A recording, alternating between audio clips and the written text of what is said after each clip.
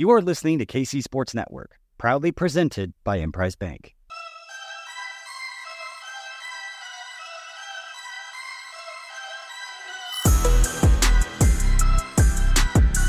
Coming up, the latest episode of 21 Questions. What up, Chiefs Kingdom? Welcome to this episode of 21 Questions. I'm DJ Kissel, hanging out with Maddie Lane, and we are, again, answering your questions. And just so you know, we have not looked at these questions ahead of time, neither Matt or myself, so we're just going to get some raw answers right off the bat, but we appreciate you hanging out and spending part of your day with us, whether you're watching on YouTube or you listen to the podcast audio. Please like and subscribe on YouTube and follow us and tell your friends about us on the audio side of things. Maddie, all right, you ready to get into this? Yeah, let's rip it. This is my favorite way to do these questions. I love not having any actual answers to any of this stuff and just trying to fire it off the hip. So we're going to rip through them. Our first one actually is led off by Craig himself. Craig Stout, the Renaissance man. Over or under the room temperature at the Shrine game for the KCSN interviews at 62.5 degrees. So this is like an inside joke for everybody else, obviously, because we've been in Las Vegas for the Shrine game recently, and every time we do the interviews, the room is freezing. You can't adjust the thermostat no matter what you do. It's frozen. It's a different location this year. We are no longer going to be in Las Vegas, so I don't know. I have to go with over just based on a new location, I think.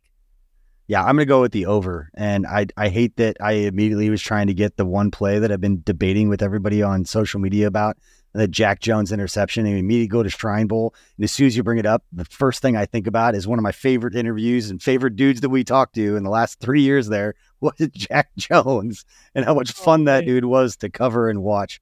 But yeah, I'm going to go with over just because I'm going to chalk that up to Vegas, exactly where we were. And yeah, the settings are going to be a little different for the interviews this year. That's for sure. Yeah, no, I'm with you there. Jack Jones was great there too. This is from talking all kinds of trash. It says something about a player when they get into that environment and they're talking trash to dudes like that they don't know, with teammates they don't know. It stood out. Him and Chase Lucas, both those guys were talking trash. The Arizona State guys. Listen, you have no fear of what might happen if you rob a Panda Express. I guess you're not afraid to trash talk on a football field. Nuja, I know that DJ, apparently you touched on this on 10 things, but on rewatching the game, do we think that Mahomes really deserved his abysmal PFF grade? You can expand on kind of like, since it was touched on you for me a little bit, this definitely wasn't a good Patrick Mahomes game by any stretch. I have a hard time putting it as low as PFF had it, just because so many of his bad plays come from trying to save an already busted play, an already bad situation. So I have a hard time going as low as they did, but I definitely would not say it was a good game by Patrick Mahomes standards by any stretch. Yeah, he was pressured on 39% of his dropbacks, and he scrambled for more yards in that game against the Raiders than he did against the Super Bowl against the Bucs. And so those two things combined, obviously they're correlated, but you take those two things and then you get later in the third and fourth quarter, if he's not staying within the script of the play, or he gets to the top of his drop and he's just thinking exactly which way am I going to scramble out of here to buy 3 more seconds to either run or just do backyard football and make a play. I'm not going to pretend to always understand or agree with PFF's grades. I don't think it was a great game from him, but that was, statistically speaking, and per their grades, the worst game of Patrick Mahomes' career. And that's a lot to put on a guy that I don't think made that, unless the fumble and the interception, which we could talk about that interception. We were talking about before we recorded this for 45 minutes about that one play and how many different things went wrong. And I think we both disagreed. It was a phenomenal play from Jack Jones. There's other things that could have been better. But yeah, I'm not on that's not the worst game I've ever seen Patrick Mahomes play, and that's how it graded.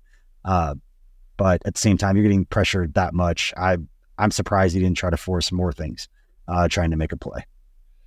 Yeah, and beyond the pressure, we don't know what all the play calls are obviously sitting here, but I've seen enough football to know when things don't look right. I can't tell you what's supposed to be right, but I've seen enough football to say stuff doesn't look right. A lot of stuff doesn't look right for the Chiefs wide receiver room. So Mahomes drops back. He knows what's supposed to be there, and if it's not there, he has to hold the ball or he has to do something different than what the play is asking. And we don't know that. PFF doesn't know that. So it's just hard for me to see how sloppy everything looks and be like, oh, that was one of the worst games I've ever seen Mahomes play, or almost any quarterback this year play. That's just a little too bold for me. So like, I can't go as far as they did with it. I don't think he was just missing every other throw. I don't think that he was turning down wide open guys, running himself into pressure. Like, he didn't play great, but he was far from the Chiefs' biggest issue offensively in that game. So it's just hard for me to get that low. Yeah, I agree. Bones Jackson. Oh yeah. So if you have any more on that, are you good? No, it's so much of the NFL, and you know this, and I think most people that are listening and that follow us understand that at the NFL level, you can't wait till a guy's open to throw the football. And I think we all can agree on that. You got to throw it before they get there and before they get open. And when you're not 100% sure that the guy's going to break it at the right distance, or break it and come back to the ball, or break it clean, all those different things, or turn to the inside, how much are you going to move away from the leverage? Sitting in zones, like all those little nuances happen in a split second, and they have to be anticipated. And, I can't imagine how frustrating it is for Patrick Mahomes, and not to say that he's above criticism with this, but we've seen him do it at a level unlike any other quarterback to this point in his career. And all of a sudden it looks horrible and everybody's blaming him. And we know that early on, there's been so many issues with the receivers. And so there's blame to go around. That was my whole thing yesterday. We talked about on the post-game show. It is blame everybody. Like, everybody deserves a piece of this, including Mahomes. But if you're cutting the pie of how much blame he gets, it's going to be significantly smaller than a very loud minority of people on social media right now, in my opinion. Yeah, nope, fully agree with that. Nuja also had another question, so we'll just fit it in here. Do either of you play fantasy football? If so, how did your teams do? I don't play fantasy football. I had to retire after my mom beat me back-to-back years in fantasy football. I self-imposed that ban on myself. The issue I run into with fantasy football, and this is like me excusing poor performances, right? But I look at a player, I'm like, oh, he does this really well, and it's the most minor, detailed thing that helps a football team, but it's terrible for fantasy football. And I have such a hard time separating that from fantasy football that I just had to stop because I was just so bad the last couple of years. Yeah, I play fantasy football. This is the first year. I had done like 2 leagues for the last 3 or 4 years. And then one league I've been in for almost 20 years now with buddies. And I just did the one league because I got really tired of rooting for guys in one league and against guys in another league. I just wanted my dudes that I knew that were on my team. And so I do some mock drafts at the beginning of the year. So I'm technically in ESPN free leagues. That's literally me practicing, getting ready for my real draft in the league that I've been in for a long time. But yeah, I lost in the playoffs last week in that league. I drafted Patrick Mahomes. We have an auction draft. I spent most of my money on him this year. And Marquez Valdes-Scantling coming into this year. I thought he was going to be a dude. I thought he was going to get some targets, so I drafted him.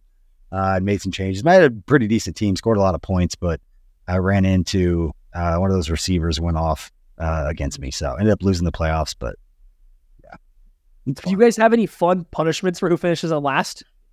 No, we need to get into that because I've seen some really good ones that I would copy for sure in our league. But everybody in our league is pretty spread out, and the problem is a lot of them are Chiefs fans, so there's not a lot of discounts. And years ago when we first started the league and I was paying attention before everybody else did, I think I won the league 3 or 4 times.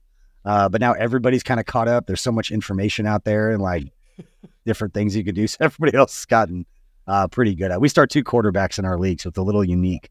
It's a 12-team league, so there's not a starting quarterback or a top backup that is available on the waiver wire. So it's a unique league.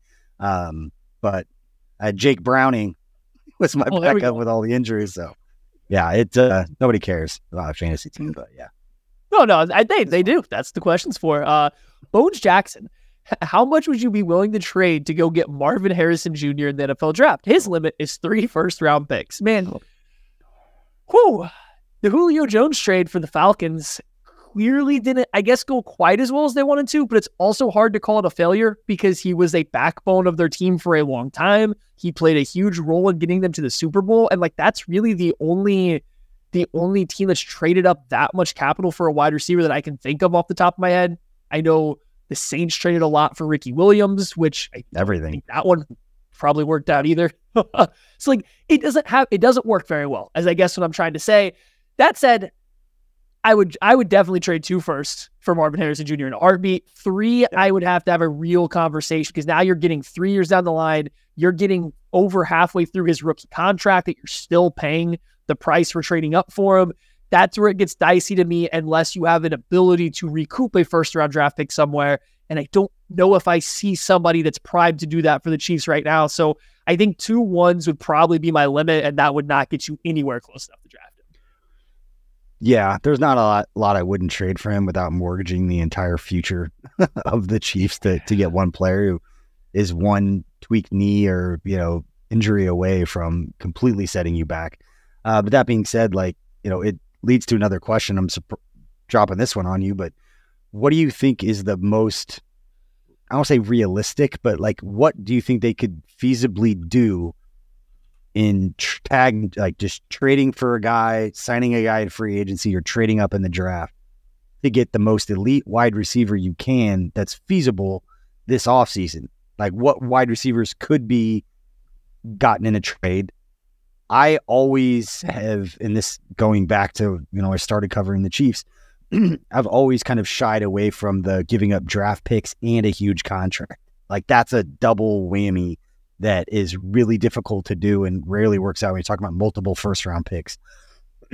Excuse me. So I know you guys have been talking about this a while, who is realistically a type of receiver? Because I saw stuff about go get Justin Jefferson. I'm like, why would the Vikings trade Justin Jefferson? Yeah. My thing was, and I don't know how the contract side of it would work out, but Cooper Kupp for me was I can connect dots that, does he stay with the Rams? They've got a couple young receivers who are really good. He's expensive. Is he going to be a part of this resurgence for them? They've got a good young running back. Could they trade him now or they could get something for him? Maybe the best receiver available via trade. Or is there somebody else I'm missing? So it's tricky. Brandon Ayuk is coming up on his 5th-year option, and the 49ers, if I'm not mistaken, are way over the cap right now. And I don't know how much flexibility they have. If I'm a 49ers fan, if I'm covering the NFL, I don't see there's any way that they let him go. But if they can't financially do it and they think their offense will run just fine with Deebo Samuel and George Kittle being the 1-2 and not Brandon Ayuk, he is probably the one guy that could realistically be available that I would say, you can give up draft capital and pay a big money contract to him because he just seems to be getting better and better. But outside that, I'm with you, especially a wide receiver. I don't know about trading huge draft value and then paying a guy. So then you're looking at the free agents. Mike Evans is probably going to get paid a lot and he's older. So that doesn't seem like a Chiefs move, but at the same time, I'm watching these Chiefs wide receivers not play wide receiver very well. So maybe this is a reason to branch out. Hollywood Brown is a free agent, not near as good, but maybe not super expensive. You might be looking at a Christian Kirk level deal for a guy that's kind of a Christian Kirk level player. And he gives you that speed and that vertical threat the Chiefs are lacking. So I think that's a guy that I have my eye on in free agency. And then trading up in the draft is a final piece. I think about pick 15 right now, I think the Chiefs are slated to be picking 25th. Obviously, the playoffs change this a ton. But if you can get up to pick 15, maybe you could catch a Rome Odunze, a wide receiver from Washington. Mm-hmm. He falls a little bit, or Malik Neighbors. I don't think either should be available then, but if they are, and you are picking in a spot where it's only going to take you a first and a second, or a first and a third and something else to get up there, it seems more realistic about being able to do. So that's kind of where those are the best case scenarios, the best players I think you could get would be a trade up to 15-ish or a Hollywood Brown. Maybe the Chiefs do empty the bag for Mike Evans. It would be surprising, but it's possible. I think Hollywood Brown seems a little more likely though. Yeah, all those names make sense. The only one that gets thrown a lot is T. Higgins, who has had a horrible season, but over the last couple of weeks has really stepped up and made some plays. But that's an interesting fit just for what the Chiefs are looking for. Yeah.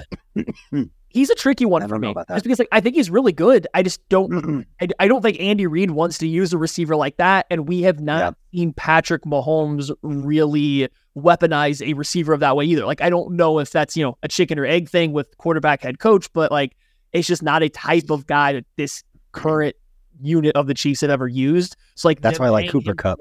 That's why I like Cooper Kupp, because you listen to Cooper Kupp talking football and reading defenses and how he sets guys up. It's just put that guy on this team right now. I don't care what it takes.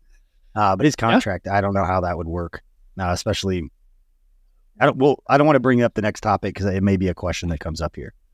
Okay. Let's see. Okay, this is from Derek in the Mountains. Besides the KC Foundation, what's one thing that you were most proud of at KCSN? Do you have one? Do you have one locked and loaded for this? I know it's a deep question. We got to think about not being prepared. Man, you go. Okay. No, you're good. We've done so much good stuff at KCSN, so many things that can list off of this. For me, though, it's just getting to do something with people that I care about, and then I call my good friends, and it's just stuff that we get to do together. And it's a hobby, it's an interest that we all share, but then we get to sit here, daily, nightly, and just and get to do it. And we get to do it how we want to. We get to do it together. We all support each other. It's all been made possible by all you guys that listen and support us. It really is phenomenal to get to do something that you like to do so much with people that you actively care about and want to spend time talking to, and to get to do it the way we do. Like, that's just been phenomenal. And that's kind of a byproduct, I guess, of you guys supporting us and, sticking with us through all of it. But that is something I just do really appreciate about it, is just, we started from, ourselves and from nothing. And now we kind of got to where we are, to where we all have a lot of fun doing it. And I think that's just been a really cool journey to go on, that I am glad that you guys have stuck with us during the whole thing. Absolutely. I'm proud of a handful of things collectively. Being able to cut through the noise. There are so many great places that you can get Chiefs content, and great people out there have been doing this a long time, that we all kind of, Craig and I met at Arrowhead Pride way back in the day. Like, we came up with Matt Vertram and Patrick Allen and Seth Kaiser was there. Like, there were a lot of us creating content about a really bad Chiefs team way back in the day. And you were there at Chiefs in Carolina. Like, it was a cool community back then. It's kind of changed. Now the social media has kind of taken over what blogs were 15 years ago, to date both all of us a little bit and how old I am. But, selfishly, we haven't talked a lot about this, because so much of what I was doing and have been doing over the last 2 years is kind of the behind the scenes, the business stuff that I'm not necessarily equipped to do really well. It's kind of figure out as we go. But I made a promise to you guys that I'd take care of you and make sure that you guys were getting fairly compensated for the work that you were doing, and stuff that I'm not going to talk in details about it, but everybody who's with us gets taken care of for the work that they do. And I've been doing this long enough as a freelancer, getting not paid for years to do it. Didn't care, because it was a hobby and it was fun, to getting paid just a tiny bit of money, talking less than minimum wage, because for the time that I was putting in. I know this business, at least from when I started to all the way up through, obviously working for the team, and then going back to the outside and kind of seeing this whole thing, being able to take care of people as freelancers or as a side thing for so many people with KCSN, being able to take care of them and get their time paid for, consistently with the business side and the revenue streams that we have coming in and how it all works with the ads and all of that stuff, and to figure it out as we went. And you guys trusted me to handle that part. I've been about as transparent as I possibly can, over to a fault in a lot of situations, about hey, here's what's going on. And stuff that people won't see and we don't really talk about. But I'm as proud of that as I am of anything else. And that we've got over 40 contractors that are working with us. Everybody's getting taken care of. And it's because they create phenomenal content. We have the best content in all those different places that we do things. And if you have the best content, the rest will figure itself out if you understand the business and you remain fluid and flexible. So I don't know if that's the answer people are looking for, but I'm really proud of just our ability to figure out how to make a business out of doing something we love to do. And we're in a really good spot now, and I can't wait to see where it goes.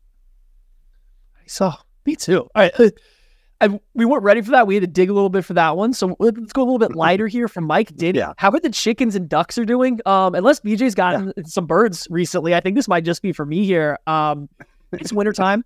They're cold. My chickens are getting older, so I have way more chickens than eggs I get. That's a little frustrating. So it's about time to get some new ones. We got to get some new ones in and figure out how we're going to handle the spacing issue now, because a lot of birds, not a lot of eggs. So the chickens are fine. Everyone's doing good, just not a lot of eggs. And now I had to go buy store-bought eggs, BJ. I had to go to the store and buy eggs, and I have 70 chickens. This is absurd. Wow. This is absurd.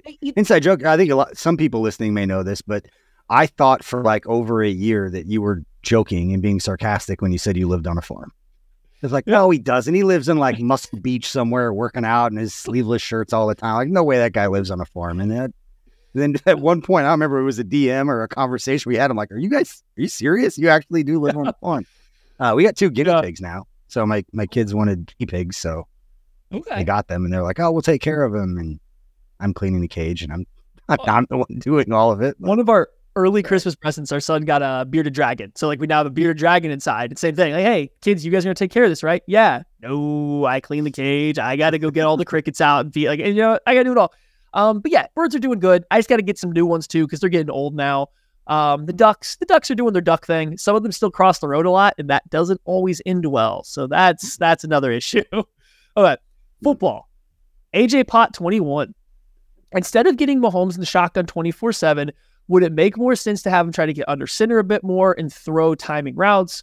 When the tackles are getting beat off the edge, maybe he can step up in the pocket a little easier. He knows the receivers aren't always open, but could just the quick timing passes like slants and stuff be an answer from under center? It's probably more of a question for you. I'll say I want to be in a position where Patrick Mahomes can see the field for as long as possible. And he does that sitting in shotgun. I think you could do more in the run game under center, but as much as they don't utilize the running game with Andy Reid, and they never have and never will, I'd rather Patrick Mahomes be able to see the whole field, especially not knowing exactly if these guys are going to be going where they're supposed to. He needs as much time to kind of see what's going on. So being in the shotgun for as much there, it doesn't bother me at all. Yeah, and it's quarterback dependent. Some quarterbacks do completely fine turning their back to the coverage and turning their head around and then trying to see stuff and throw it. And not that I think that Mahomes can't do that, but just some quarterbacks and the system they're in lend their way to work that very well. Look at Jared Goff and where he was at the Rams or the Lions. Like, he has no qualms turning his back to the coverage, flipping his eyes back around, knowing where to go and when it's there. Now, you also see the weakness of that is when the coverage changes, he kind of gets very confused. Like, so there's an up and downside to it. I think BJ nailed it, though. If you're not going to weaponize the run game, there's no reason to have a team that's going to throw the ball over 60% of the time, run more plays out of under center, because you were just going to take Mahomes' eyes off the coverage rotations, off his wide receivers, and he is now going to have to be flipping his head around, finding guys if they're attacking leverage right in there in the right spot, as well as reading coverage, but doing so late. So like, I think if anything, it's going to make them play slower and less on time. I do think the Chiefs earlier in the year tried to use play action out of under center to keep extra blockers in, create a bigger pocket to push the ball downfield, and then we just saw them not connect on them. So it seems like it's gone away. To get more under center reps, I think you just have to have an offensive scheme overhaul, and I don't think you're ever going to get Andy Reid really dive enough into the run game to make it worth it, because you have to be able to freeze defenders from under center if you're going to throw the ball. And if no one respects your run game, you're just giving the defense all the advantages. And I don't think that's what we kind of want for this team, the way they're struggling right now. Yeah. From Zach, I just want to run 4 verts on every play. Bring it back to 2018. Why not? I would be. This is something we talked about on the lab. It's just like I have a hard time believing that like Patrick Mahomes' favorite offensive play is a wide receiver screen for all hitches. Like, just knowing him, I know that's not his favorite play, and I know Andy Reid's okay with it. I'm not saying it's his favorite play, but like Andy Reid's okay with that if it's going to work. It's just sometimes I would like to see it be the Patrick Mahomes favorite hits and not the Andy Reid favorite hits, just to see what would happen this year. So like, I like the dagger routes. I like those. Like, those seem to work. Obviously, he had the big play yesterday. Weird. Like, Craig said, like, oh yeah, it was a broken cover. Like, yeah, but that kind of play creates broken coverages. Like, that's the whole point of it. Like, so like, do more of that, please. So, Zach, Cole coaches Colt leader. Clark Hunt promises that he will get Andy Reid to change one thing regarding the team. What is it? Okay, so Clark Hunt is promising that Andy Reid has to change one thing. What is that one thing going to be in your mind? I don't know if this is your opinion or a wish list, so you can take it whichever way you want. Ooh. So Clark Hunt tells Andy Reid he's got to do something. Change something, and we say what that is. Be 100% forthcoming about what the problems are during pressers and media, so we can all get like the real answer. What's going on? Oh, you want the world to burn? I think it would open people's eyes when he starts talking football in the language the way that they talk to each other. That it would get a lot of people on social media that speak in such definitive terms to understand that it's a lot more complicated than it's made out to be. And I've been in that boat before, and I don't know a lot about the X's and O's, never pretended to, But the more that I did learn when I was around it, the more I realized I didn't know what was going on, even when I had the answers to the test and I'm looking at the test. There's so much more to it that's going on. And that's not to say we can't figure out when a receiver doesn't come back to the ball and some of those types of things, but it would be nice in certain situations where Andy Reid's criticized for one thing or Patrick Mahomes is criticized, for him to speak in football terms as to why something happened, to give you the real answer. I think people would be like, I don't even understand what he just said. And I think that would help in some ways. So Bill Belichick does that every now and then when he gets annoyed, but then he relates to something from the 40s and then gives you a breakdown of something from the 40s, right? But he gives you enough that you're like, oh, okay, he just told me that I don't know what I'm talking about without giving away anything. So some answers like that would be fun. I enjoy. Oh yeah. Sorry, I was Andy Reid does the. I know you watch the film as he starts to answer the question when he's annoyed, and it just the media person just kind of shrinks in that moment, just be like, "Oh man, he's about to quiz me, and I'm gonna fail this test because I just asked a question based on something I saw on Twitter." Ooh, yeah, that would not be fun to be in that seat. Okay, so my thing is, hire somebody that has some kind of pass. This doesn't mean offensive coordinator. This can be some kind of pass game analyst. It can be the Brad Childress spread game, whatever. Hire somebody that has not coached under you before. Just get somebody that has some form of power that hasn't coached under you. And I don't mean call plays. I don't mean run the offense. Just get somebody else in the building that has a few different ideas that when you say these teams are playing, a soft quarter shell and they're driving on everything and they're, leveraging everything inside out. And okay, Andy Reid says, here's my answer. And all the guys that have coached with them have roughly the same answer because that's what they know. One other person that says, well, here's my answer. It's different. And how do we combine all these things together? And I think that's where you start to get real offensive innovation. I think when you listen to the Athletics Play Callers Club, or it was the Ringers, I think, Play Callers Club over the summer when they did that with the Kyle Shanahan coaching tree, they all had different ideas. Yes, they coached together, but they all had these different ideas they brought together. And they was to the same goal, the same problem. They just approached it slightly differently. I think the Chiefs need more of that right now. And so bring somebody in that just approaches things a little differently that you're going to listen to a little bit and get some ideas from, I think would be where I would go. I'm throwing out Josh McCown as a name, guy who's out there, young, might have different ideas, been around, but connected to enough people that he would be vouched for on his work ethic and all those things that matter to Coach Reid as to how that works. But I'm not against you with bringing in guys with different ideas. I think Andy Reid does a good job of talking to the coaches and the people around him about letting them kind of have their chance to speak and share their opinions on things. But I don't disagree that having people from outside completely different viewpoints couldn't necessarily be a bad thing. But Maddie, let's take a quick break. And as soon as we come back, we'll answer more of your all's questions. We appreciate you all for hanging out. What's up, Chiefs Kingdom? This is Tucker Franklin from KC Sports Network. Thank you for listening to today's show. Make sure to follow us and subscribe for more Chiefs content wherever you get your podcast. If you want to support us further, you can shop the latest collection of KC Sports Network merch in partnership with Sandlot Goods. You can find hats, shirts, hoodies, and more at sandlotgoods.com. You can click the link in the description for more information. We're driven by the search for better. But when it comes to hiring, the best way to search for a candidate isn't to search at all. Don't search, match with Indeed. Indeed is your matching and hiring platform with over 350 million global monthly visitors, according to Indeed data, and a matching engine that helps you find quality candidates fast.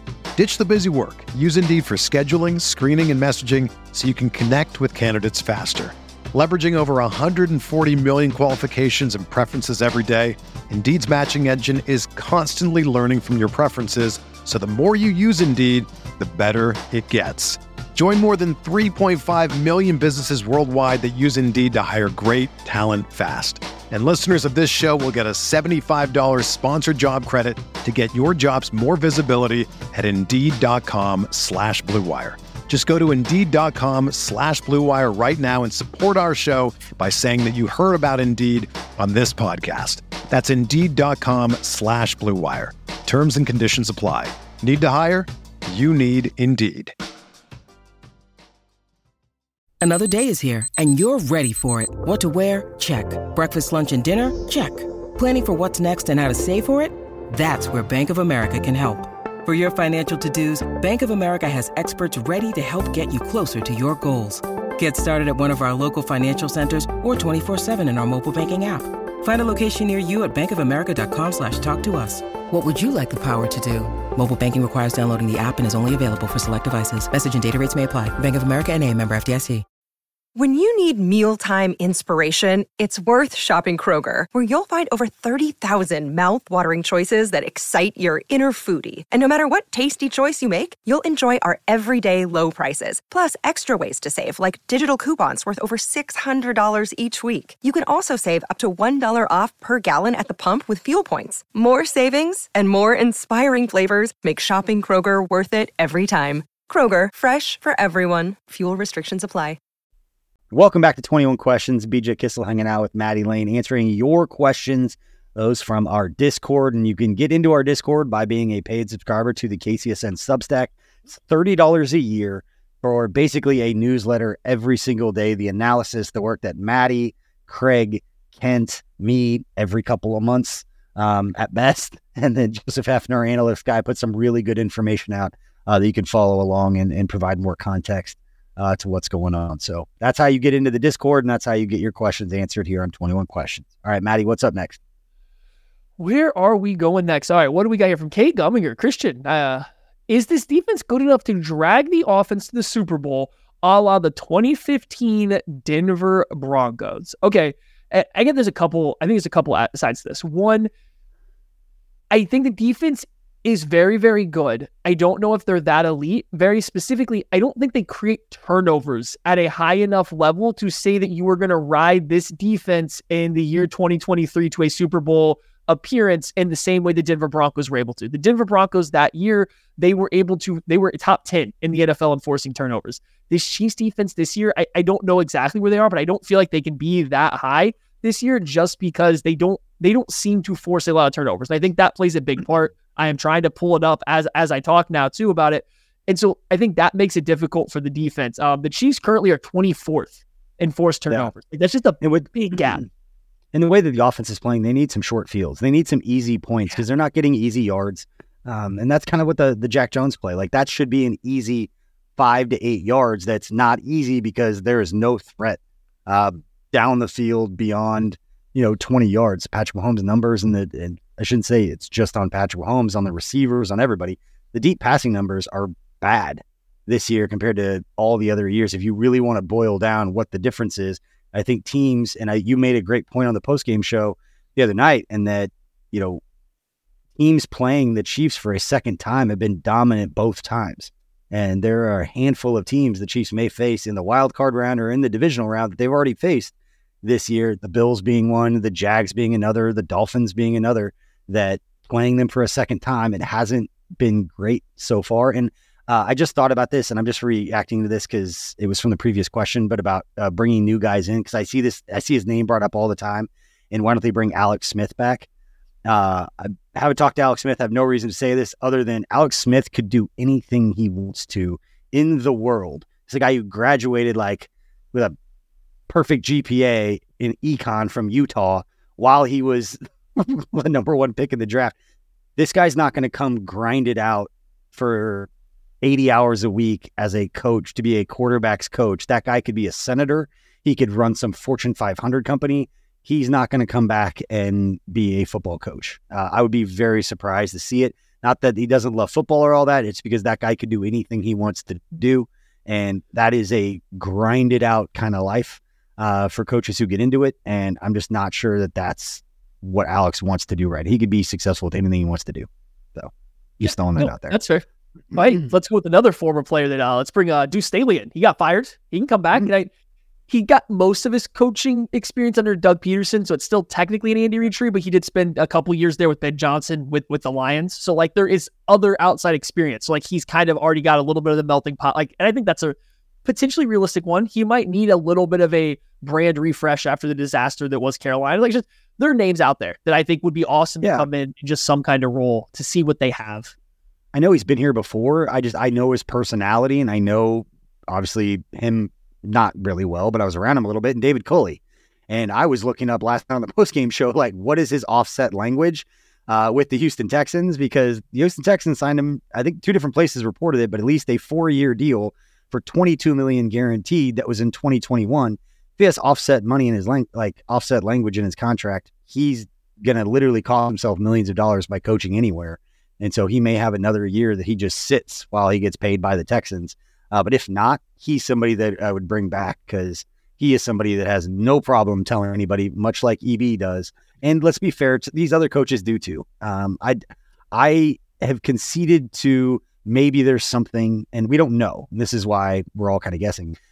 Maybe there's something to EB's just kind of demonstrative demeanor and him just not sugarcoat anything, getting after the guys. Maybe that personality is needed, or it could help a little bit. I don't think it's the difference between all of the issues that we're seeing on offense. I think it's a bunch of things coming together. But knowing David Culley, he's not coaching right now. He's been a wide receiver coach and been a very good wide receivers coach with Andy Reid for a long time. He demands excellence from his guys, and he's not doing anything right now. I don't know if he wants to coach anymore. He got paid by the Texans, only had to work a year. And again, the offset language is a big piece of that, but he's another name that I'd keep an eye on, because I don't think they're getting Greg Lewis back from Baltimore. Yeah, no, Culley would be a great one. Same thing. Yes, he coached with the Chiefs before, so there's some familiarity with Andy Reid, but like a lot of coaching experience and a lot of different coaching staff. So you just bring in a lot to it, and he went on to have success elsewhere. So like, yeah, it's just another guy I think you could put on the list. And to wrap it back to the Broncos, like I think that's the path, right? That's the pathway, I think, for the Chiefs to maybe get there. The defense would have to start creating turnovers, and that just hasn't been the style of defense they are. The Broncos, I think, created their 3 playoff games, created like 7 turnovers. They took the ball away 7 times that year. The Chiefs are like barely at 7 times on the year. So like, it's just, it seems like it's going to be a hard reach to get there, but that would be their best route. Another playoff question from B. Higgs. And go. I'll say real quick, I brought this up during 10 things, but it stood out to me because it made me feel a little bit better. Chiefs played as things stand today, they played 5 playoff teams this year. They've given up an average of 17 points per game to playoff teams so far this season, this defense. So, and if they were 2-3 in those 5 games, if the Chiefs would have scored 22 points in those 5 games, they'd be 5-0. And so, like, part of it, I said that Tucker got pissed when I said that, because he's like, oh my God, how are we not there? But for me, it made me feel a little bit better. Is like, all they have to do is get to 22 points. How do you get to 22 points? And to your point, the way that they're playing against a playoff team like Cleveland, with their defense, they're going to need a turnover. They're going to need a short field, unless they all of a sudden put together a game that we haven't seen a full game yet this season from this group. They're going to need a short field, a special teams play, some big defensive moment to get to that 22 points. But I think the defense has given them, they're good enough in big games, if they can hold them under 20 points, that they're not going to get blown out. They're going to be there. It's just going to be excruciating to watch Patrick Mahomes and Travis Kelce and Andy Reid not have an offense that can function anything close to what we've seen. Yep. And so, to B. Higgs' question here, what is the best draw for the Chiefs to score those 22 points or to hold their opponent underneath, whatever they can score? So, like, who would be the best opponent for the Chiefs to play in the playoffs you feel the most confident about? For me, it's the Colts. It's the low-hanging fruit. Give me the last seed in there. Like, give me the Gardner Minshew-led Colts. I don't think that offense is going to accomplish a whole lot versus the Chiefs. And while their defense is playing really well, I think some of these AFC teams, go another stretch besides the Bills, who present a different challenge. That's probably the worst defense that you're looking at going up there in the AFC playoffs. So, like, that would be easily, I think, the best matchup. And they're sitting at the 7th seed right now, I think. So it'd be a little difficult to get there for the Chiefs, but possible. I would agree. Yeah, I'd say them, the Texans, maybe. But CJ Stroud, though, that man scares me. If he comes back, I guess. We don't know how the health of the concussion's doing, but like, at least they have their quarterback. Like the Colts, Gardner Minshew. Like, they could always jump up and bite you. I mean, the Jags, it's not going to happen in the first round, most likely. But Trevor Lawrence is banged up. They've got some dudes on the defensive side. It's the one who's scary that I start getting uncomfortable thinking about is Cleveland. Just because now they've got some big play threat, like Joe Flacco just chucking the ball around. And that defense, Myles Garrett just being an absolute man-child. It's a Darius Smith. Yeah. Nice player to have around. 2 of them. If Kuntz can dominate with all the attention to Max Crosby, like, it As a menace. Okay. Oh, non-football question. I like these from Positively Toasty. Favorite movie and or TV show from 2023? This is a question geared for you because I don't watch much TV or movies. I kind of watch football. So like it's a pickle for me. In the summer, I kind of pick something and like watch it through the summer. I'm trying to remember what I watched this past year, but like I don't watch a lot of TV or a lot of movies that aren't kids movies anymore. I've been watching in there for a stretch, and I it's kind of the same where if I have time, like I had COVID right around Thanksgiving, so like I had 5 days of quarantine away from my family. I just watched all kinds of World War II documentaries. I watched Band of Brothers, and I watched The Pacific, and then I watched the In Living, like on the Netflix, like the World War II In Living Color, or the Enhanced Color, whatever it is, and then I watched Band of Brothers again, and then The Pacific again. And so really went on a World War II kick there. Apparently that's what dudes do in their 40s. At some point, everybody gets into World War II, and you're like, man, they really were the greatest generation. Like, next year, you're going to be telling me that you read books about the Roman Empire at this time, guaranteed. Somebody asked me, like, when's the Roman Empire? I was like, I got nothing for them yet. I'm too busy just wishing I could talk to guys on D-Day that went in there and be like, man, we really do owe you everything. It opened my eyes, and sound dumb saying that at 41, but the more you learn, you're like, holy cow, like that was everything. But the other show that I'm into right now is season 2, Reacher. I wasn't watching that, which is not a bad flick. But I'll watch just about anything at this point. Because when I'm with my kids, I just watch YouTubers, and I watch teenagers who make millions and millions of dollars making YouTube videos. And my son the whole time just being like, this guy's got like 12 million followers. He's a small one. Like, how many followers do you have on your YouTube channel? I was like, shut up, Carter. Talk about it right now. We've been there, done that. Dominating us. Watch some 11-year-old play Minecraft with millions and millions of subscribers, and then my daughter's like, oh, hey, I want to create my own YouTube channel, and I'll get 1 million subscribers and have a bigger channel. Like, thanks. Thank you. Also, I'll say this about watching those channels, though. Like, now that we know, like, the video production side, there's a lot of post-production video work going on those videos. So you watch them, and it's like, oh, it's an 11-year-old. I'm like, there's some editor somewhere that's getting paid a lot of this money to do this work. Because there's a lot of work that goes into those, but... since I watched so much of that with my kids, it's been a lot of World War II documentaries that I've been watching. So if anybody's got any good ones, let me know. I'll watch those too. Oh, and I do got one. The one thing I have been watching recently, whatever the Godzilla, like Monsters of Legacy thing is on, I think it's Apple TV. I started watching that, and like I get one episode every couple weeks, but it's been really good. Godzilla movies, like US Godzilla movies, have been really bad. But like, you know, this is a really good show. So like, I do enjoy that. So if you are mildly interested in like King Kong, Godzilla type stuff, it's a good show on Apple TV. It's really well done. I've enjoyed that a couple episodes in, but I'm just not a TV I've never guy. watched any of those. I watched Pacific Rim, and that's about as close to the Godzilla movies I've ever seen. And that just got weird with the guy from It's Always Sunny. Like, it's just weird. Just a weird show. All right, from Arrow, percentage chance that they Chiefs. Why people listen, Maddie. I agree. So just a weird show. I don't know if we're talking about Pacific Rim, Always Sunny, or this 21 questions now. So, Arrow, what percentage of chance do the Chiefs win against the Bengals? 90%, because they still need a win to get to the playoffs. So I think they'll still care. But like, I'm leaving 10% open, one for NFL reasons, but also this team had Super Bowl aspirations. They've now lost 2 AFC West games, including to the Raiders in Arrowhead. While they had Super Bowl aspirations, they're now completely locked out of the 1 seed. Could I see a hangover type, like, oh man, what's going on with this kind of game? Like with not the team, but some guys just having like, I don't want to say effort concerns, that's not fair, but some guys just like wondering if this year is worth it at this exact moment in time. So like I am leaving a relatively big window open there, I think. It'll never get promoted, and I should know the answer, and I don't, maybe Maddie, you know. But if they win next week, and I know there's other things that can happen, but they win next week, they're locked into the 3 or 4 seed. Like, they're not going anywhere else. Yes. I wonder if they can incentivize some of the guys. If they'll rest some of their starters for the Week 17 game against the Chargers, because it really can't affect them that much more. And team, at least from what we saw the other day, there's a very good chance, and I'm not making excuses, that these guys could just be freaking tired too. A lot of these dudes played a lot of football last year. They're taking everyone's best shot. And yes, they got all the other stuff going on in their lives. Kelsey specifically, I know it'd be a big deal. I don't think that has anything to do with this.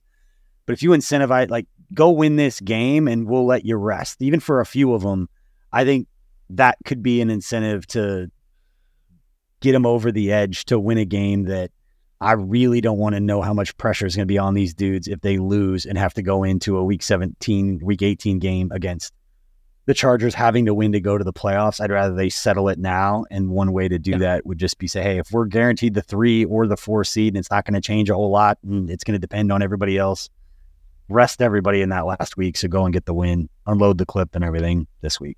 So if they win and the Dolphins win, then they are locked into the 3 seed this week. If they win, the Dolphins lose, they technically still have a shot at the 2 seed. So the things but if the Dolphins win and the Chiefs win, the Chiefs own the tiebreaker versus the Jags. So yeah, they would get to rest the final game if them and the Dolphins won. If who do the Dolphins have? They play the Ravens and the Bills. So the Dolphins very realistically can lose out. And the Dolphins, if they lose their next 2 and the Bills win their next 2, I think the Bills win the division and the Dolphins go to a wild card. So like there could be stuff to play for that final weekend. Like they could be playing.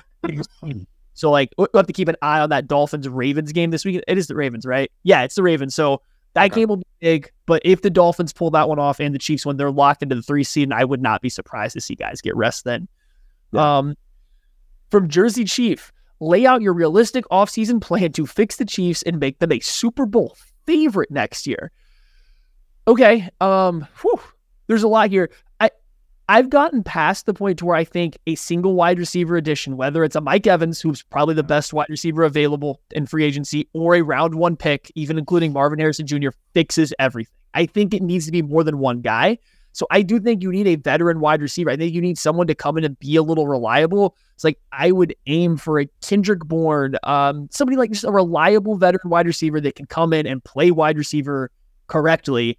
And then also take a round 1 wide receiver, somebody with real talent. Like you need to rebuild a wide receiver room, but I also think you need to go back to the drawing board with a little bit of the scheme. You got to come up with a few new answers that aren't just throwing the ball shorter and shorter and shorter. And whether that is bringing in a McCown, a Deuce Staley, just somebody to add other answers. I do think they need a little bit of a overhaul on their outlook of the offense right now. And I think that starts with getting multiple new receivers. One has to be a veteran, and then one can be a rookie, that you spend a high capital on. But I don't think just one guy fixes it. And I don't know if just one rookie is enough. They need someone that can come in and be relied on. It's probably not a rookie for this team. For me, it's the coaching staff. What they do, I expect them to make moves and bring some people in. We've seen that with Brett Veach. Correcting issues that are apparent to all of us at some point. So bringing in some more talent, bringing in some guys that Mahomes can count on to be where they're supposed to be and to catch the ball when they're open. But for me, it's the accountability on the coaching side and the lack of development from that group. We've never seen a position group struggle to develop over the course of an entire season as we have with this wide receivers group. And is it, and we talked about in the post-game show, is it Brett Veach's fault for not bringing in more talent? Is it the coaching staff's fault for not developing them? Is it the coaching staff for not game planning or putting them in positions to be successful? Or is it the players' fault for just not doing what's needed to execute the way that you need to be successful at the NFL level? For a lot of guys, not to harp on this, but I've said it a billion times at the beginning of the season, you were asking everyone in that wide receiver room when they kept 7 guys to be better than they've ever been for the offense to function, and that didn't happen. And so whose fault? I think it's a little bit of everybody's fault. But I want to see, and I'm curious what they do on the coaching staff side of things to show some accountability for the lack of development, because they don't have to explain it to us. They don't have to tell us what's going on behind the scenes, but there is going to be accountability if a group of guys, like we've seen in the wide receiver room, not really get better over the course of the season from our viewpoint. No, and I think that long-term health, that's 100%. Like, I think the biggest thing is just something has to change there to be different than what it has been. And so fingers crossed. Kyle C., if you could travel anywhere in the world, where would you go? For me, it's New Zealand. I've always wanted to go to New Zealand. That's a long flight. It's expensive, but like I get to, get away from like internet, cell phones for a while. A lot of dangerous stuff there, which is scary, but like I like being outdoors. I like to go hiking and do, like not real mountain climbing, but like hiking up mountains, up trails and stuff. So like, it's just always been a place that I've wanted to go. I think it would be really cool. Just not going like the middle of whatever their summer is, because not about that heat. I said for the longest time when I was younger, like high school, like Phuket, Thailand was like the one place I wanted to go because it just looked absolutely unbelievable with some of the pictures I've seen. But the older I've gotten, like I would want to go to Greece with Megan and go to Santorini. It's just because it's so different and you see pictures of it, you know, when you're looking at a picture of Greece, and it's just the history there. It's an area that haven't been anywhere like that. You can go to a beach anywhere and sit on it, and you can be in Mexico. You can be in Cabo or Cancun or Florida or San Diego. Like, beach is a beach for the most part, but Greece is the one spot that we've talked about wanting to go. We just not going to take a vacation like that when our kids are at this age. So we're going to be doing the kid vacations for the next several years. And when they stop wanting to hang out with us when they get older, then we'll go do one of those. So you find that senior trip and you just get like the European cruise or something. I get to see everything. I think my wife did that for her senior trip. I'm like, oh wow, like I went to like California. You've seen those, like if you win the lotteries, the only way I could afford something like that, but you see those trips of like a 6-month cruise and you go all around the world, and it was like, man, I don't know why or how that would work with my life or anything, but it sounds cool to travel like in a different life, in a different situation. Yeah. Like, I would absolutely do something, go see the world, something like that. Like, and I know you port and stuff, and they probably get you off and stay somewhere, but man, 6 months on a cruise ship also sounds bold. Like, that's a long, like, I don't know how like the logistics work. I'm sure they have it figured out, but like, I'm good after like a 7-day cruise. I'm like, I had enough of the boat. I've had enough of the boat. You know? Like, we're good. I've done a couple cruises, and like the 4 or 5 days are perfect. I did one 7-day, and by like the 6th day, I was like, get me off of this thing. Yeah. I need food with like real sugar in it, like real taste. Yeah, but like, I'm sure that they're different. Let's wrap up a couple more here. I haven't got to see much of my family for Christmas yet. That's all coming up here in the next couple of days for me. But what is one thing you learned from a family member this holiday season that wasn't sports related? Do you have anything that jumps out to you? My son is really good at, like, legit good at Madden. He beat my brother-in-law. He beat me in Madden. He's 8 years old. He got Madden 24. He plays Madden all the time. He plays the NFL Gridiron game on his iPad, does that all the time. So I would say learn anything. My wife and I had a really interesting trip coming back. We went to my wife's from Manhattan. And so we drove Manhattan, Kansas. So everybody around here listening probably knows that. We're talking about Manhattan, Kansas, but we went there and we were coming back Christmas Eve and her car wouldn't start. I don't know, it was something electrical, the alternator or something. She got a Tahoe and wouldn't start. And there was a very real possibility there for about 45 minutes that we were going to be stranded in Manhattan with all of our Christmas stuff for every part of Christmas in Kansas City. And Walmart was closed. There was no way to make it up. And so I was having a very big, like, panic attack of, this is going to affect Christmas on a much larger scale for parents that have kids that understand what I mean by that. It was pretty scary there for a minute, but we got the car started and jumped and had issues with the hot water heater and the sensor and the thermostat, not knowing if the car was going to overheat when I was driving back. So it was a very stressful trip, but we made it back Christmas Eve about an hour later than we wanted, but ended up being a great Christmas. But our kids are 8 and 6, so they're kind of at that age of like, we're going to spoil them now while the magic is still there. And it ended up being a great Christmas. But I learned that my son can beat everyone in our family in Madden now at just 8 years old. Legitimately good. It's crazy how that happens. Like now, I would probably get torched by anybody I ever played in Madden. But like at same-ish age, and like I had Madden as a kid, and my dad's friends were over. I don't remember when, but like he had some friends over, and I'm playing him in Madden, and like I'm absolutely beating the heck out of him. They're like, these are adults, and they're like getting frustrated that they're losing to a kid in Madden. I'm like, yeah, like now my son doesn't play Madden yet. He's not quite ready. You know, he's 4 years old, but like when he gets there, I know he's gonna beat me pretty quick, and it's just gonna be like, oh man, like I remember those days. Little kids, it's being way too good at video games, way too early. I played him tonight, like right before we recorded this, before I read him books, put him to bed, like we were playing Madden, and I was the chief, and I threw 2 touchdowns to MVS, and he looks at me like, this isn't realistic. Like, he wouldn't catch those balls. He's got you. I mean, awesome to have those conversations. Now we have reasoning, and like it's a fun age because like things start to click, and for the first time, and he says things, you're just like, that was funny. Like, that was actually funny. I'm not. This isn't like a real laugh. Like, yeah, it's like a real conversation. Okay, last one here from Ziandera. Does Patrick Mahomes pull the "I'm a $500 million quarterback" card this offseason and demand some fresh ideas for the coaching room. And we don't need to talk specifically about the coaching room. I'm just going to ask your opinion though, like at what point, or not what point, like how much pull do we think Patrick Mahomes does have, whether it's for coaching staff, for players, and do we think there is room for him to get more pull in the Chiefs building than he currently already has? I don't think Patrick Mahomes has such little respect for the work that the personnel staff and Brett Veach and them do that they already have a relationship with texting. They were texting before they drafted him. And so like he's texting him on draft night when they drafted McColl and all these other guys. Like I know people roll their eyes about that, but like it shows the relationship that they have. And I think Patrick Mahomes already has a voice to say those things, and to say that he's going to demand something, I mean, he's going to put himself above those guys in a way, in a personality that we've never seen from Patrick Mahomes. It's not the way he's wired. It's not the dynamic that those guys have. I think if anything like that, all those conversations are going on now, and I would trust that Patrick Mahomes could speak openly and freely with Coach Reid and the coaching staff and the personnel staff, not to be disrespectful to others, but I have a feeling that they all know how each other feels about certain things. And I would be very surprised, again, if going into next year, we don't see an aggressive correction. I think it's how Kent's described it before this offseason, to get guys that they like. And, Patrick Mahomes worked out with Rashee Rice down in Texas before the draft. And not to say that he wouldn't say something positive, not to pretend to know all the things that happened, but it was reported that he was down there working out.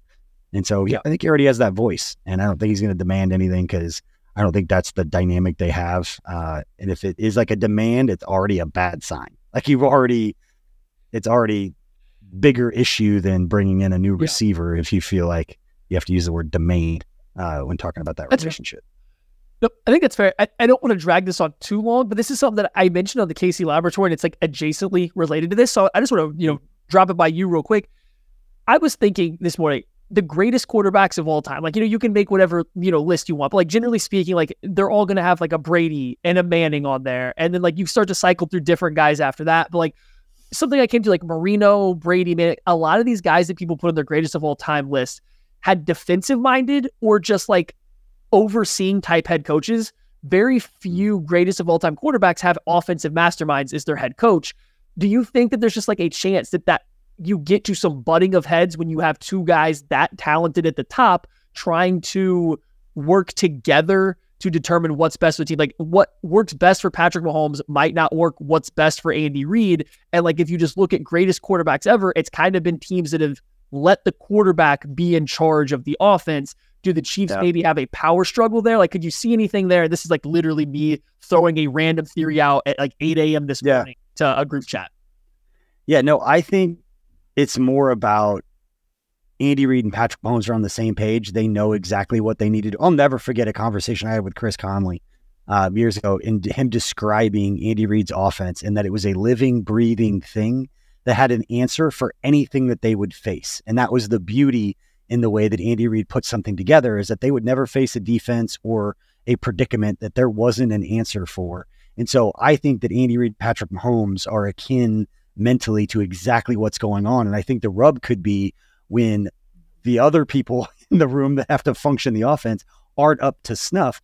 How do you best go forward from that when they're both on the same page? The way that it should work is, how do you deviate from doing what you know is a foolproof plan to have an answer for everything? It's like, if they can't do it, how do we function the best while deviating from just, a square peg in a round hole? These guys just aren't going to get. Maybe there's the rub, but again, I think that they're on the same page, that they're wired the same way, that it's about how do you best combat fixing everybody else not being able to function? Is it just keep drilling it into them until they get it, or consolidate? And that's where I bring up earlier, we were talking like Chase Daniel on the breakdown with Matt Hamilton on our YouTube channel, talking about how Chase knows these plays and knows this playbook. And this is some very basic stuff that they're running now. They're not doing that because Patrick Mahomes doesn't remember how to run a complex or some different offenses. They're doing it because nobody else does. And we know Travis Kelce knows what he's doing. So it's everybody else that they're kind of dumbing it down for, it seems like, at least according to some of the plays that Chase is breaking down. So it's my long-winded answer, if that makes sense. No, that's perfect. I knew that you would have like a different insight because being around those guys a little bit more of just like just something there. Because that's a theory that popped into my head when I started thinking about it. And then like I went like thinking deeper. Aaron Rodgers had Mike McCarthy and they won a Super Bowl, but then that flamed out real quick and they had to make changes because the two couldn't coexist. And just the more I thought about it, just you don't see a lot of offensive minded head coaches paired long term with the greatest quarterbacks of all time outside of Joe Montana and Bill Walsh. Like that was like the one major exception. Just everybody else was just more defensive. And I just didn't you throw it out there for you because I knew you'd have a little bit different take on it given. And the other thing is Andy Reid has had so much success throughout his career with really good quarterbacks and quarterbacks that weren't all that great. Going back to Philly with some of the guys that Kevin Kolb and some of those guys that he had some success with weren't the most talented. So he can adapt his offense to the guys who are around him. And maybe earlier in his career, he'd feel a little bit more trying to prove himself. I think at this point, Andy Reid's career, he doesn't need to do like Patrick Mahomes is going to be his quarterback as long as he wants to continue coaching in the National Football League. And so what's the point of butting heads? Try to get the most out of him. Anyone who's ever been around Andy Reid that talks about the way that he works, raves about his ability to work with different people and adapt things to them and fit an offense to them or get them on the same page, which is why it's so interesting that we're seeing one particular position group not really develop. And that doesn't mean that Patrick Mahomes hasn't made mistakes. A lot of people take it that way when you talk like that. Yeah. Patrick Mahomes is not the problem here when talking about this. Yes, he could play better, but there are much deeper issues with what's going on with this team. And again, that's why I bring up this offseason and the moves that are made and the accountability that everybody's demanding right now isn't going to happen right now. But if you wait and stay patient, you'll see it play out over time. It's kind of like free agency and the draft and how the roster over the course of an offseason. We're watching a game plan play out in slow motion. It doesn't happen overnight. Wait till the totality of everything happens before you make a judgment on what the roster looks like going into training camp. But I will. Sorry, I'm on a roll. I would say this: if somehow Patrick Mahomes can will this offense, this is very much like LeBron in Cleveland winning a fucking NBA championship with a bunch of just random dudes. Like this is I think maybe I'm obviously joking here, but maybe this is Brett Veach and Andy Reid's chance just to be like, can he get it done with this group? Like, can he will these guys to there in a rebuilding year? They're still going to end up winning the division. They're still going to end up with a 3 seed at rock bottom of the Mahomes era. I know people don't like to hear it because they're frustrated, but the perspective matters. And if that goes in one ear and out another, you're showing your age as a Chiefs fan. I'm sorry, but you are, because those of us old enough to remember the other side of things aren't going to complain about a 3 seed or a 4 seed being rock bottom. Yeah, no, I mean, I think that's all a great point about the whole thing, like looking at the perspective. And I think like the final cap there too, like this isn't a question. We've got all these questions and we got 21-ish questions there for you guys. Like at the end of the day, like if this Chiefs team goes into the playoffs, which they should at this point, like the odds say they're going to go into the playoffs, everything resets. Like, yeah, they're not having the best seed. Yeah, they might have to go on the road. And yeah, the team hasn't looked as good as you hoped going into it. But man, they go into it and they have any level of success in the playoffs with this team the way we've seen it, that means a lot. And like for that being rock bottom, for that being the bottom out of this team, that would be incredibly impressive. And so it's like, hey, let's see what it looks like when we get there. Because it wasn't that long ago that we would be stoked for the Chiefs to win the AFC West and have a chance to win a wild card game in the playoffs, to have a chance to go play in the divisional round. And like now we just completely take it for granted. I get that it's frustrating to watch the team some, but like you got to remember where we were even just, not that long ago. They've lost one game by more than one possession. Like they're not getting blown out, and they have given up 17 points per game to playoff teams this year. They're going to be in it. It's just excruciating to watch because of the expectations. It's why expectations are a funny thing. You expect the offense to perform at a certain level. When we don't, you just get mad, forgetting the fact that they're losing. Yes, they are losing. It's not fun to watch, but it's not like they're getting blown out. They don't have chances. It's still 1 or 2 plays that are making the difference. I just think they can't overcome the turnovers at this point. They need to win the turnover battle and get some easier points, especially looking towards the playoffs. That's going to be a key for this team, that they can't lose the turnover battle and expect to beat any team in the playoffs. That's just kind of where it's at. Nope, I agree. So I think we've got this wrapped up. An hour. We went an hour, Maddie. I can't help it. Every time I do 21 questions, this happens. I think it's a me problem. I'm just getting all my takes out because I don't do as much podcasting. This is my third show this week. It's a record for me this year. With how much of it I've been saving up all these takes all season. But we appreciate everybody for hanging out, and whether you're watching on YouTube or listen to the podcast afterwards, we appreciate you. Hope you all had a great Christmas. We'll have more content getting you ready for Chiefs and Bengals on New Year's Eve. Appreciate you for staying with us. Appreciate your support of KCSN. Maddie, do you have any final take before we say goodbye to everyone? I don't. I need a good Chiefs game, though. I will say that New Year's Eve, like I didn't get it for Christmas. Like, let's just get a good Chiefs game on Christmas Eve, and then we can forget all this. We can move on and all be happy. It's like, fingers crossed. Let's get a good one.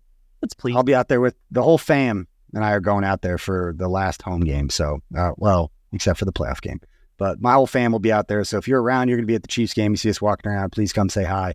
Appreciate it. It's always fun to talk with everybody and all the people who are supporting what we've got going on and helping us support all of our families and everybody who's involved with KCSN. So we appreciate all of you, and we'll see you on the next show. Bye-bye. Everyone is talking about magnesium. It's all you hear about. But why? What do we know about magnesium? Well, magnesium is the number one mineral that 75% of Americans are deficient in. If you are a woman over 35, magnesium will help you rediscover balance, energy, and vitality. Magnesium supports more than 300 enzymatic reactions in your body, including those involved in hormonal balance. From functional medicine doctors to mental well-being and female hormone experts, we all know that magnesium is the one mineral to improve all aspects of well-being and health. But which one? Magnesium Breakthrough from Bioptimizers, the trusted choice recommended by leading experts with 7 best-absorbed forms of magnesium to ensure your body receives the support it needs for overall well-being. Go to bioptimizers.com/balance today and use code BALANCE10 for 10% off. Support your journey to wellness at bioptimizers.com/balance. Magnesium Breakthrough from Bioptimizers, your foundation to optimal health and vitality.